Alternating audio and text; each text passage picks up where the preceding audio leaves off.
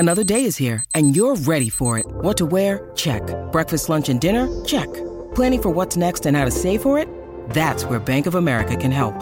For your financial to-dos, Bank of America has experts ready to help get you closer to your goals.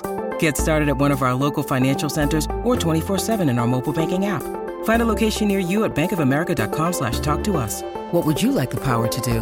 Mobile banking requires downloading the app and is only available for select devices. Message and data rates may apply. Bank of America NA, member FDIC. Welcome back to Giddy Up this Wednesday morning. We had a lot of great feedback from the racing fans, participants regarding Vicky Lennon's interview last week for Kick Up for Racing, which of course is a foundation or organisation put together to address the misinformation about racing with fact-checking and trying to tell or spread the right narrative for the sport of thoroughbred racing. And because she was so good last week, and as I said last week, I promised you guys that we'll make this a regular spot for Vicky Lennon from Kick Up for Racing to chat about how we can go about making sure that we win the PR battle when it comes to the sport of thoroughbred racing. And it's not just thoroughbred racing. I had a lot of people get in contact with me from the sport of harness racing that believe that they need to get on the front foot like Vicky's doing with Kick Up for Racing. And Vicky joins me once again. Hello to you, Vicky. Hi, Gareth. How are you? It was good. We had Brett Coffey from Alabar Stud, which is nearly the biggest farm in harness racing. And he was on our show the next day. And he was indicating that he was going to get in contact with you guys and get behind you guys as well, because it's not just the sport of thoroughbred racing, but it's the standardbred game that needs to be on the front foot when it comes to this. Yeah, and I'm sure, after the events of the last Olympics where they lost a horse in the eventing, it's across all equestrian sports. You know, the issue, I suppose, that we have with horses is they are neither livestock nor pets. They sort of sit in their own bracket in the middle, and a lot of people don't know how to place horses in that space as a result.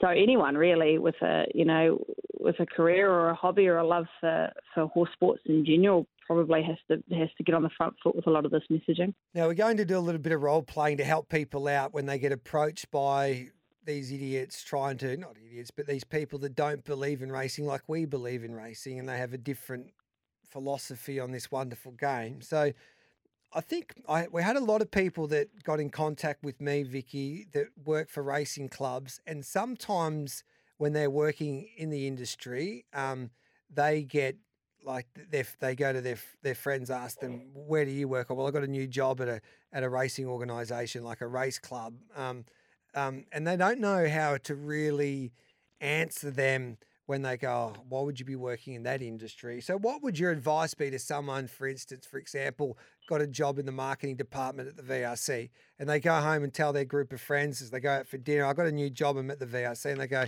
"Well, why would you be working in the racing game? Isn't that cruelty to animals?" How would you respond to that for that person?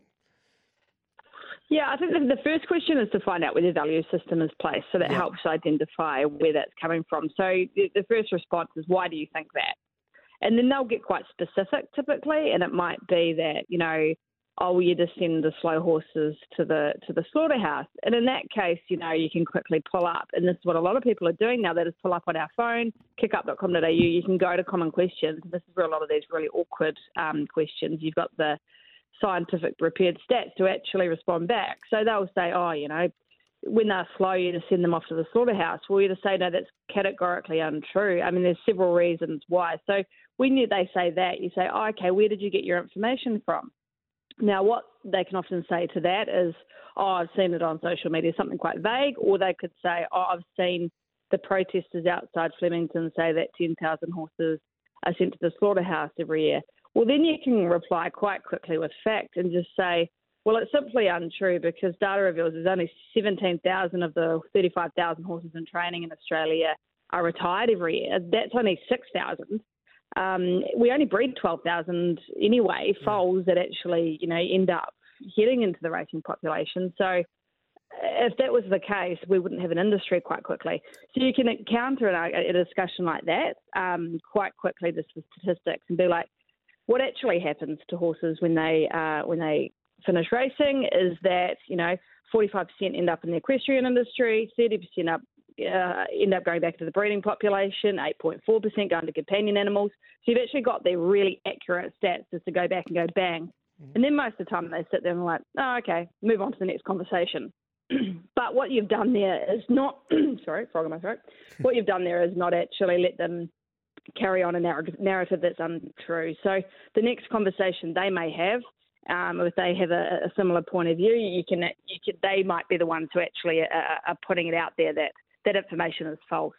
Yeah. The slow horses one is one that comes up quite a lot. I mean, another one could be, you force horses to run. Yeah. And again, we get into here about how horses in the wild actually gallop 17 kilometres a day. Horses are herd animals, and a race actually replicates that herd environment and that herd mentality. So horses are actually born to literally do what they do every day in a horse race. So you can get into some of those discussions, and then when people hit you with something that's a bit more philosophical, so perhaps they are a vegetarian and don't agree with animals being raised to be eaten, or then you just ask them, do you own a pet? And if they own a pet, you say, well, yeah, we're breeding animals there to be raised to be your companion. In thoroughbred racing, we're breeding and raising horses and looking after them to be an athlete. And just like human athletes, they have to be happy, they have to be fit, they have to be healthy. Otherwise, they're simply not going to run fast. So the economics of the industry just don't work based on that argument. Do you think race clubs need to do an education process when they have, especially people that aren't aware of the racing industry, when they arrive at their organisation, to sit them down and basically just go onto kickup.com.au to read a website like yours?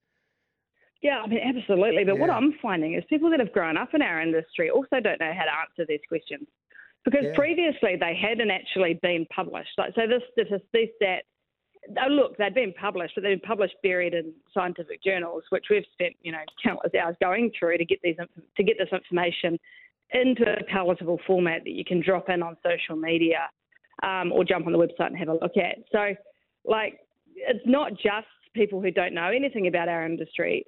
What we've found quite difficult is people that are in the industry and genuinely love our horses. When you hear this negativity or a lot of these untruths spoken, our argument was, well, we know that's not true. But that's not really a defence, is it? We needed to go, that's untrue because here's what is true. And then you can actually have that proper conversation with someone. Now, Vicky, I read a really interesting article on the ANZ Bloodstock website that and about the Asian Racing Conference as well, about getting young people involved in this conference. And we might try and debate that next week and have a chat about that, because I find that fascinating as well. Yeah, great. Absolutely. Yeah. You're a star, Vicky. Keep on doing what you're doing. Looking forward to catching up with you each and every Wednesday as well. But, I think there's an education process that hopefully through your work with Kick Up and here and Giddy Up, we can help that process just go a little bit quicker. Yeah, good. There is some good dialogue opening up now with some of the main race clubs. The VRC particularly keen to get involved. So we're pretty excited about how that can go. Good on you, Vicky. Thanks for that. Thanks, Gareth. There's Vicky Leonard from kickup.com.au. That is it for Giddy Up on this, of course, Wednesday morning. Trots Life coming up next with the Warmbat. Toby McKinnon's ready to go, and I'll be back tomorrow morning from 8.